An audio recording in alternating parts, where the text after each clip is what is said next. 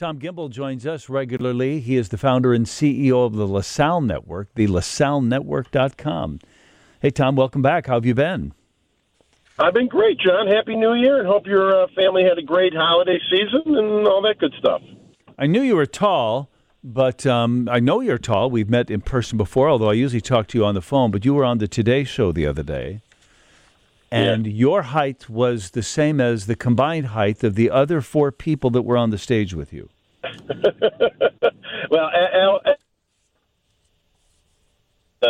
be an NBA center anytime soon, so I looked a lot bigger compared to him. Than Al Roker and the rest. But they had a bunch of panels up there, and you were sort of giving sort of a bullet point advice. What were you telling them? Well, I think the idea is when you're looking for a job, the first thing you have to do at the beginning of the year, we're in this New Year's resolution and getting healthy, eating healthy, are we happy, all that stuff, and to really try to take the emotion out of it in your career and look at things a little bit differently and be reflective and say, you know, if you're coming out of the holidays on a low note, like a lot of people do, that they didn't have the best time at the holiday season, don't let that come into your job. Be reflective. How was the whole year, all 12 months? Did you get promoted? Did you get a bonus? Were you given really good tasks and projects to work on? How did you do? What's your relationship like with your manager and your coworkers? And if those things end up more on the con side than the pros, then it's time to start looking for a job. And there's nothing wrong with that. That's a great thing to do. But make a real rational decision about it. Don't be emotional. What advice do you have for the people that think, it's time to turn the corner? Did you talk about that? Yeah, so if it's time to turn the corner, you got to think about how you rank the important things in your life. So we're going into a pretty interesting time now, as you and I have talked about before, that maybe everything isn't going to be work from home. And so you've got to think about what the important things are in your career. Is location a situation? Is remote work the number one thing? Are you willing to exchange compensation for that? What's the industry you want to be in? Your relationship with management. Do you want to work for a remote manager if you're working in an office? So you've got to kind of put that bucket together of your wants and your needs. And then you've got to treat looking for a job as a job. And that's a prioritization standpoint. So it might not be going out for dinners and happy hours and stuff with your friends after work. It may be going home from your job and settling down at your computer and really tackling this thing for 3, 4, 5 hours at a time to give yourself the best chance to find the role that you really need. When you apply for a job these days, do you mostly do it on a computer? You just do it online? You're not knocking on a door? You're not handing a paper resume or mailing it in? It's all pretty much online these days, right? Yeah, it's online is yesterday's fax machine and 2 days ago's snail mail, and so that's how you're doing it. However, there's a lot of research that goes into it. Number one, this isn't you and I graduated college. We were using typewriters sometimes, but definitely word processors, and we were printing stuff up and mailing it or faxing it. Today, it's pushing a button, but you have the technological ability in less than 30 seconds to change a summary or an objective on a resume, to customize something. You have the ability to write a unique cover letter for every job you apply for, and it's not time-consuming, relatively speaking. So you really should be doing those things. And you also want to be utilizing resources like LinkedIn, because you may know somebody who works at that company who's connected to the hiring manager. So there's a decent amount of research and work that goes into applying for a job, and you really want to be thoughtful about how you do it. And do you ever hear back from them? I mean, if you get the job, yes. If you get an interview, yes. What's the response rate? I know people who do this and get discouraged. They're online all day, applying, and nothing happens.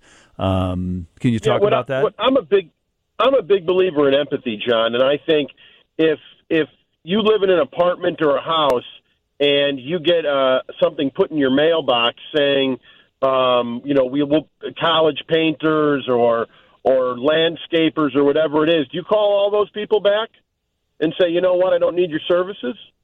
No. So you're applying for a job along with tens or hundreds and in some cases thousands of other people.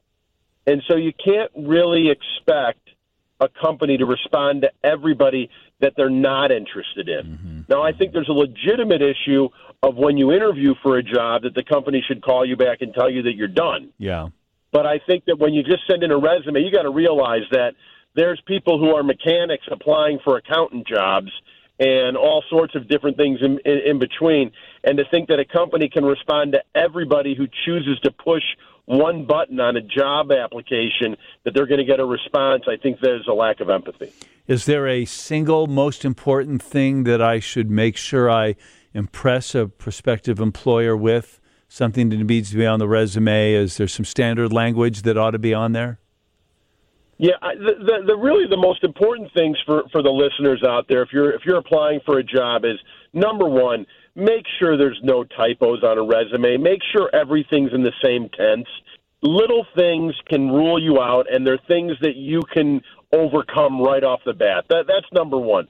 Number two is put your resume into bullet point form. Don't write a paragraph. Put it in bullet points and make sure that you articulate what you accomplished. Number three is to put in some tangible things, meaning, is there a percentage that you saved the company money? Is there a percentage that you grew revenue? Is there a percentage that you increased digital media or whatever area you're in, whether it's human resources or sales or radio broadcasting? There's usually goals. Did you achieve your goals? And you want to put those things in. And then lastly, don't lie. If you didn't graduate from college, don't put that you did. If you got fired from a job, don't say that you're still there.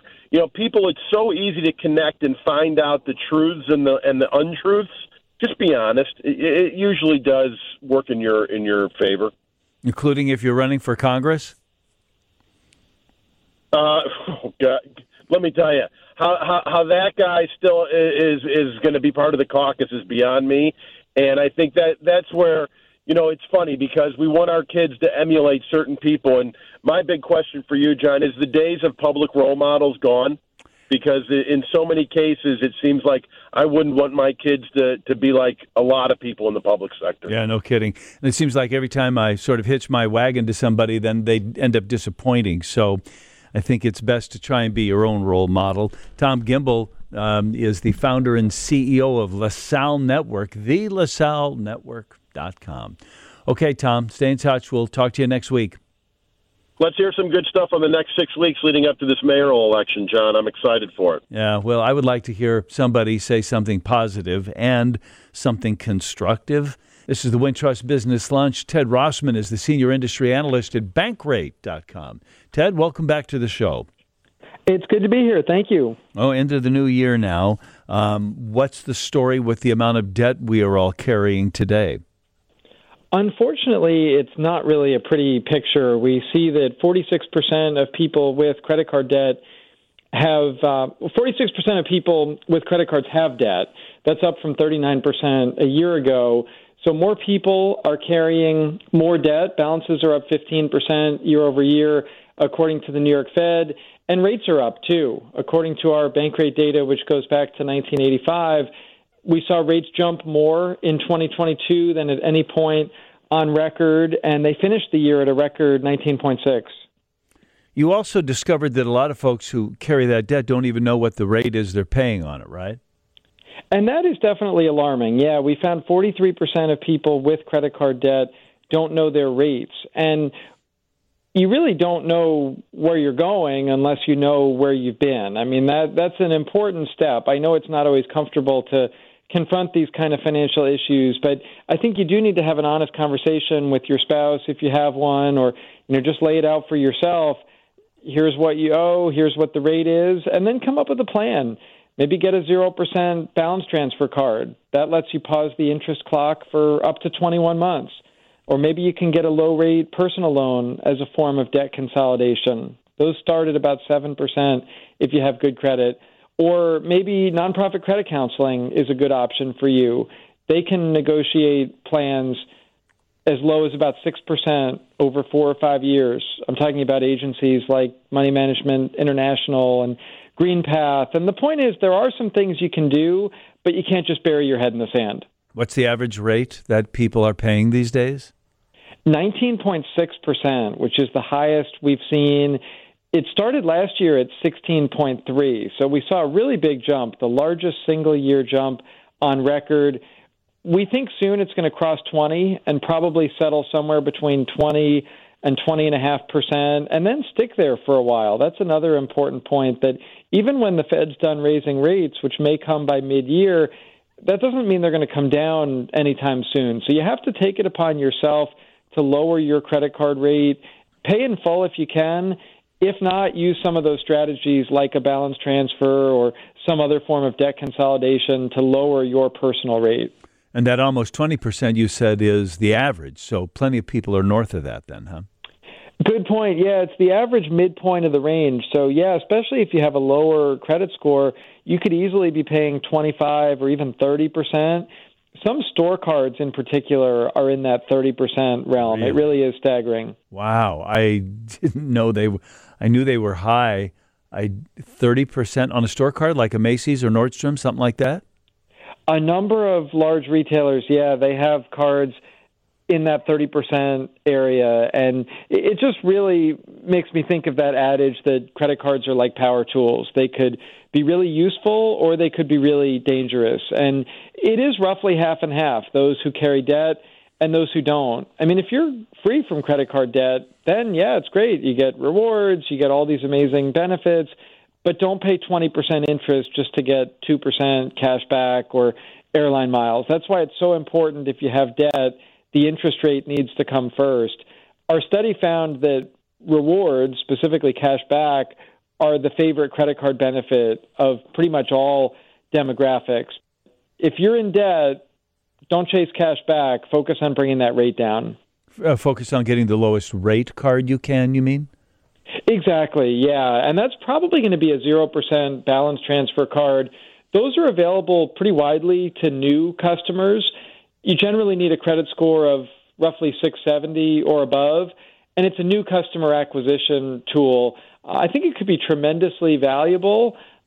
There are some other options, too, like I mentioned, personal loans and credit counseling, and even just those fundamentals. Maybe you take on a side hustle or sell stuff you don't need or cut your expenses.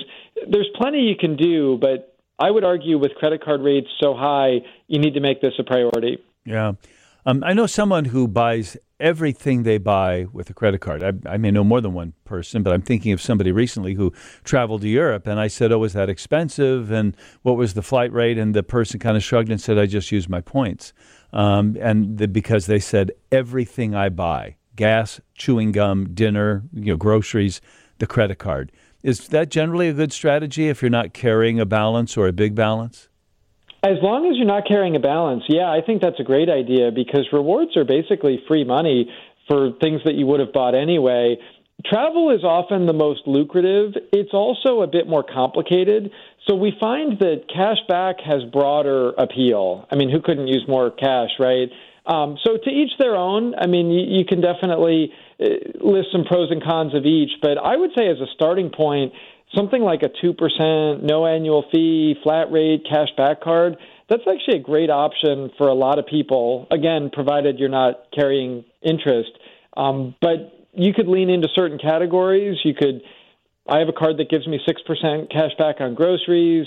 We mentioned how travel can be great, especially if you're loyal to a certain airline or hotel chain. Maybe you get their card, but only focus on rewards if you are credit card debt-free. One last thing. We have at my house a balance. That is, we have points, cash, if you will, and we haven't touched it. We're just letting it accrue. Is there any problem with letting that build up, or should you sort of use it as you go? In general, I would say redeem sooner rather than later, just because inflation could cut into the value of something like cash back. Or in the case of travel programs, a lot of times these programs will devalue their currency. Basically, they'll require more points or miles to get that free flight or free hotel stay. So usually I would say use them sooner, not later. Don't just hoard them for hoarding's sake, in other words. Okay, we'll leave it there. It's always a pleasure. Ted Rossman, Senior Industry Analyst at Bankrate.com. Thanks, Ted. Thanks for having me. John Williams here. Dennis Rodkin is a residential real estate reporter at Cranes. You can read his stuff at chicagobusiness.com. And he's here today to talk about some of the marquee homes in the area that have sold lately. How are you, Dennis? I'm good, John. How are you? Good. So you finally sold your place then, huh? Nope. Marquee Rented homes? it out. Yeah, right. Yeah, exactly. Mine is one of the $5 million homes. We have 2023 is 10 days old. We've already seen 3 sales at $5 million or more, 2 in the city, 1 in Winnetka. That's pretty remarkable. You and I have talked about this incredible slowdown in sales that has happened really throughout the market below about the $4 million level, but they're still going strong up at the upper end. They don't care about interest rates. They have money they want to put somewhere, whether it's out of the stock market from before that started to go bad or what. And so at this time last year, of course, the year is very young. This time last year, there had been 2 sales at $5 million or more. Already this year, we're at 3. And that doesn't say anything about the pace because we're only 10 days into the year. But last year, we ended up with a record 62 sales at $5 million or more. Really? Yeah. So the question will be, and that was up 30% from the year prior. Are these homes occupied most of the time by that person, or a lot of times they have a house in Berlin and a house in Miami and a house in Chicago? Berlin, that was an interesting choice. I know somebody that has a house in Berlin. Huh. I think for the most part, homes at this level, our highest prices are in the $20 million level. And at this level, generally, these people do own at least one other home. But for the most part, your Chicago area address is your primary address.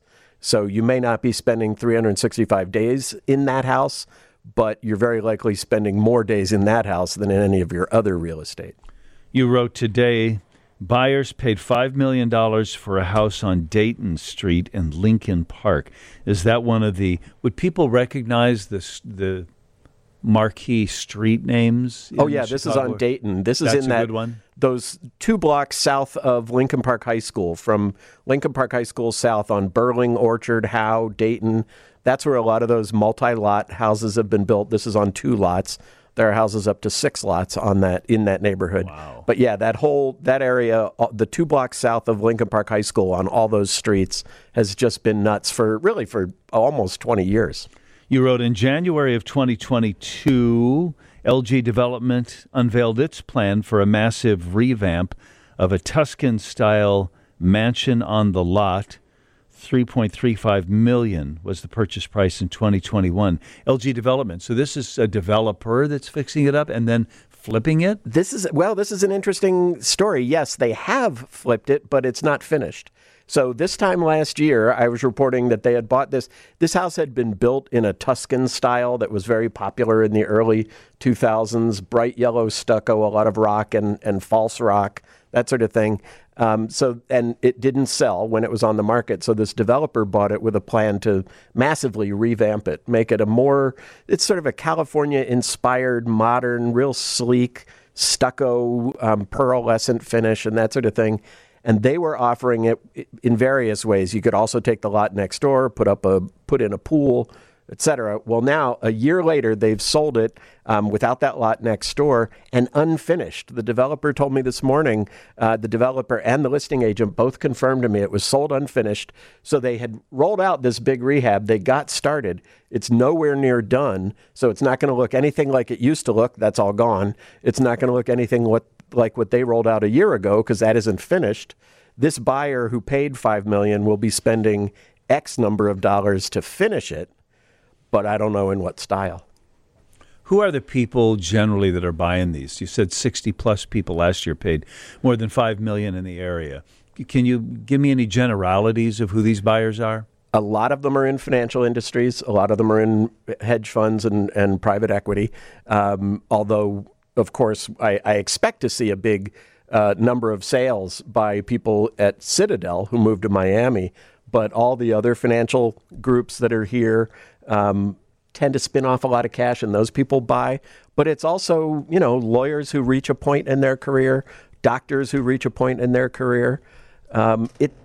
Amazingly, it's not that hard to afford a $5 million house if you're in one of those professions. Do those people tend to pay cash for it, or do they finance it?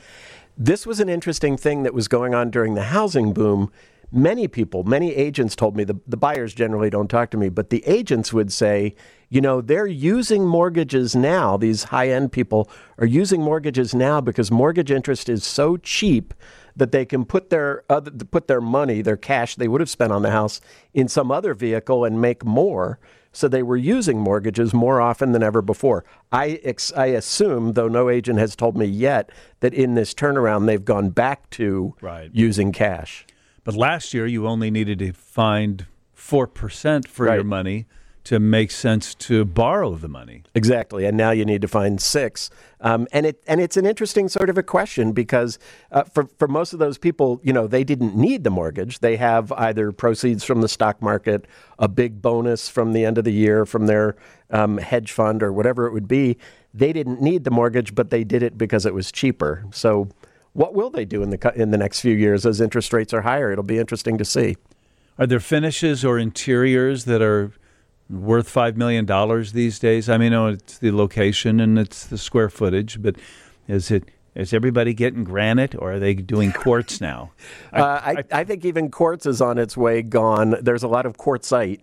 At that level, it's so personal. And from these 3 houses, I can't say much because one is a 1960s colonial that I suspect, but nobody will talk to me, I suspect it's going to be torn down. That's on the lakefront in Winnetka. This one, as I said, we were just talking about is a house being rebuilt, and the third is a condo. So it's hard to say what people at that end are doing, but the one thing they do is they dump, they don't have to think, they don't have to read the articles on 3 upgrades that will help sell your house. Make sure the bathroom has furniture look vanities or anything like that. They just do what they want because then when the next wealthy person comes in, they're going to want their own finishes as well. Doesn't matter anyway. Yeah. A $5 million condo. So I presume that's around here where we're sitting right now somewhere? Yeah, it was. Is it Trump or St. Regis or something? Well, it's a condo, but technically it's a co-op. It's at the on Lakeshore Drive, 1500 Lakeshore, which is one of those super fabulous co-op buildings built in the 20s. Very high. People like Armour's and Wrigley's lived there. I don't know who the seller of this one was, but this is just an absolutely beautiful condo with a lot of historical finishes that I think are from the origins of the building. Beautiful paneling, black floors. What's the cross street on that? If you're at Lakeshore Drive, 1500. Well, it would be below North. Is 1500 Gothey? I'm not sure. It would be. So somewhere north of not the old S curve, Oak Street Beach. Yeah. But south of North. Yeah. In that area. Right in there. I'm going to look over my shoulder as I'm heading north today. Yeah, you can't miss it. It's a beautiful old building. What is it, 20 stories? And it sort of comes around the corner with a curve. Yeah. It's a great old building. It was by Rosario Candela, who was a New York architect of all the super high-end co-ops on Central Park in New York, and a bunch of wealthy people in Chicago brought him out. At that time, what you would do is, let's all build a building together.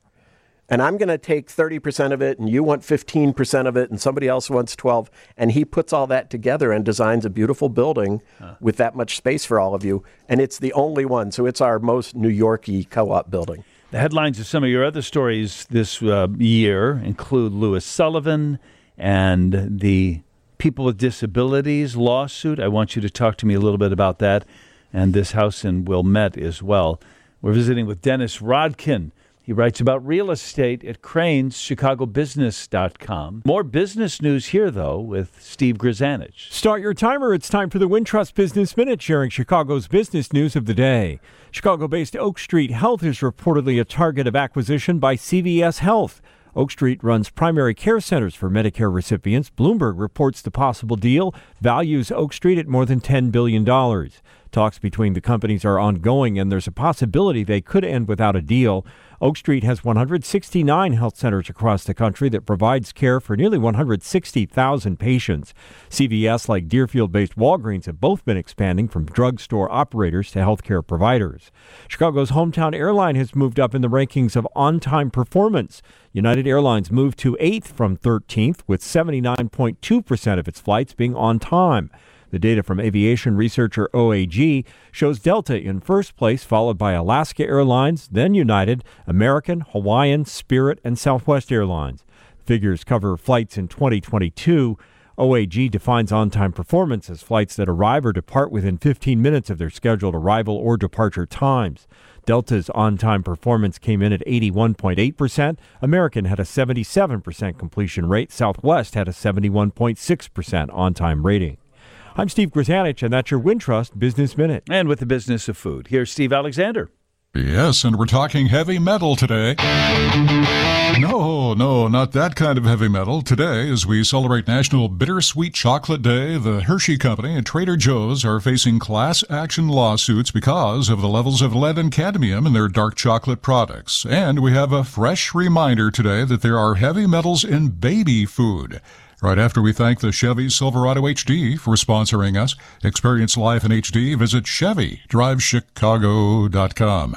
Okay, heavy metals in baby food, sir? My name's Gary Harkeye. I'm an investigative journalist with Bloomberg Law. Yeah, we've heard this story before. And Gary's article at Bloomberg.com shares new research done by Bloomberg Law, which purchased 33 products made by 9 companies and mailed them to a laboratory to be tested for heavy metals. And what we found was essentially that we could find lead, arsenic, and cadmium in all but one of those foods. And had Congress passed a bill limiting the amounts of heavy metals in baby food when it had the chance in 2019 and again in 2021, these would have been over that limit. Limiting them is an option. Getting rid of them is not. They're everywhere. Sweet potatoes and rice have these elements in them.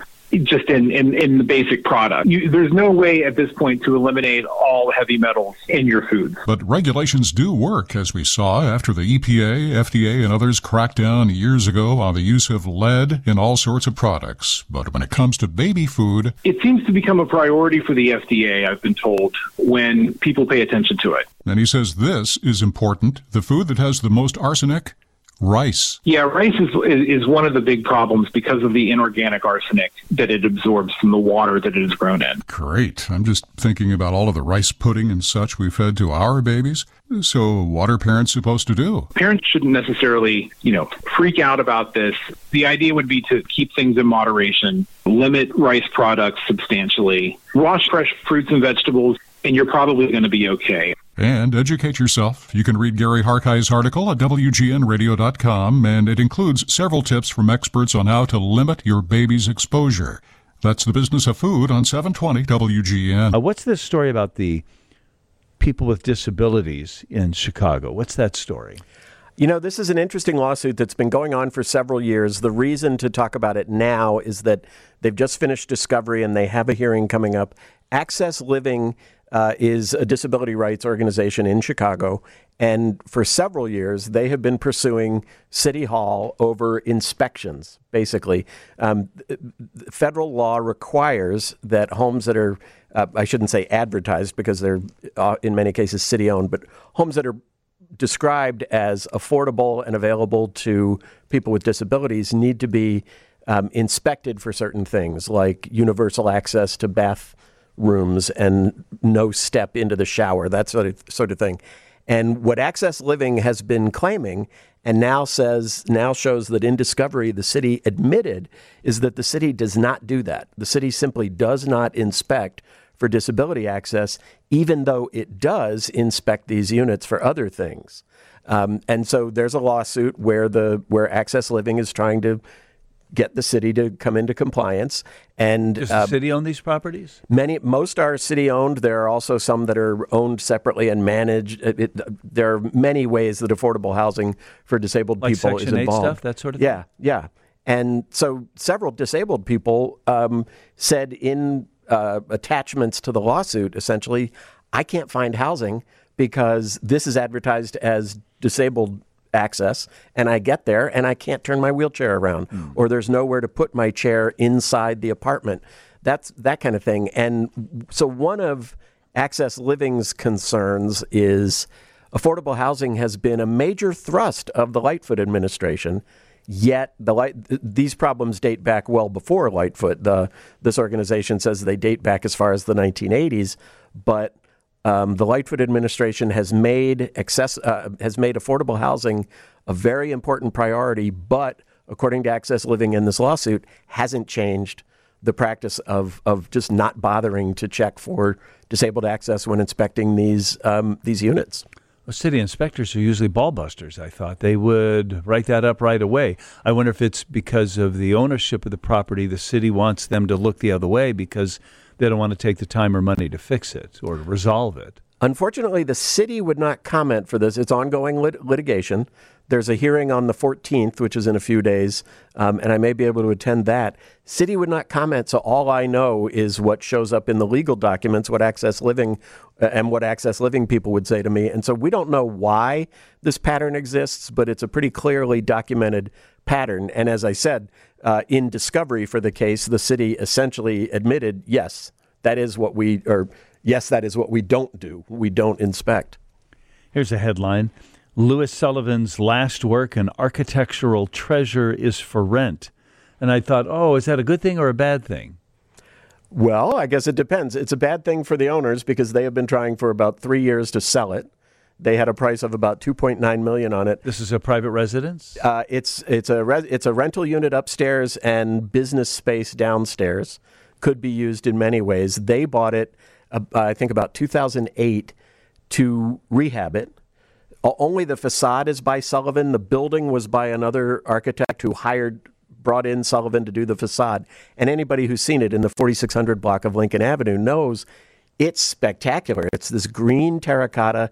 It's got a giant key standing up on the facade with the letter K on it because it was originally the Krause music store.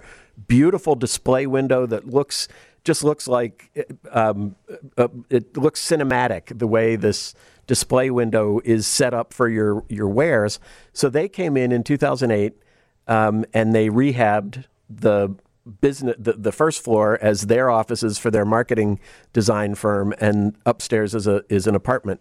They put it on the market right before COVID at about $2.9 million. They haven't been able to sell it, so now they've put it up for rent. So that's not good news for them that they weren't able to sell it, but it's absolutely a spectacular building. Anybody who hasn't seen it ought to go right to the 4600 block of Lincoln Avenue and take a look. And then the rental would be on the business downstairs or on the residential upstairs? It would be the main floor, the business space, and there's also some business space in the basement.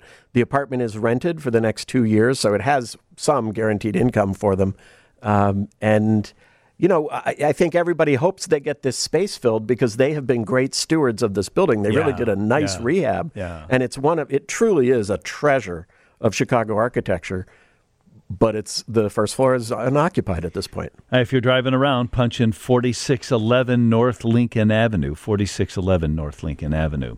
And also punch in Crane's Chicago, that would be chicagobusiness.com, where Dennis Rodkin is the residential real estate reporter.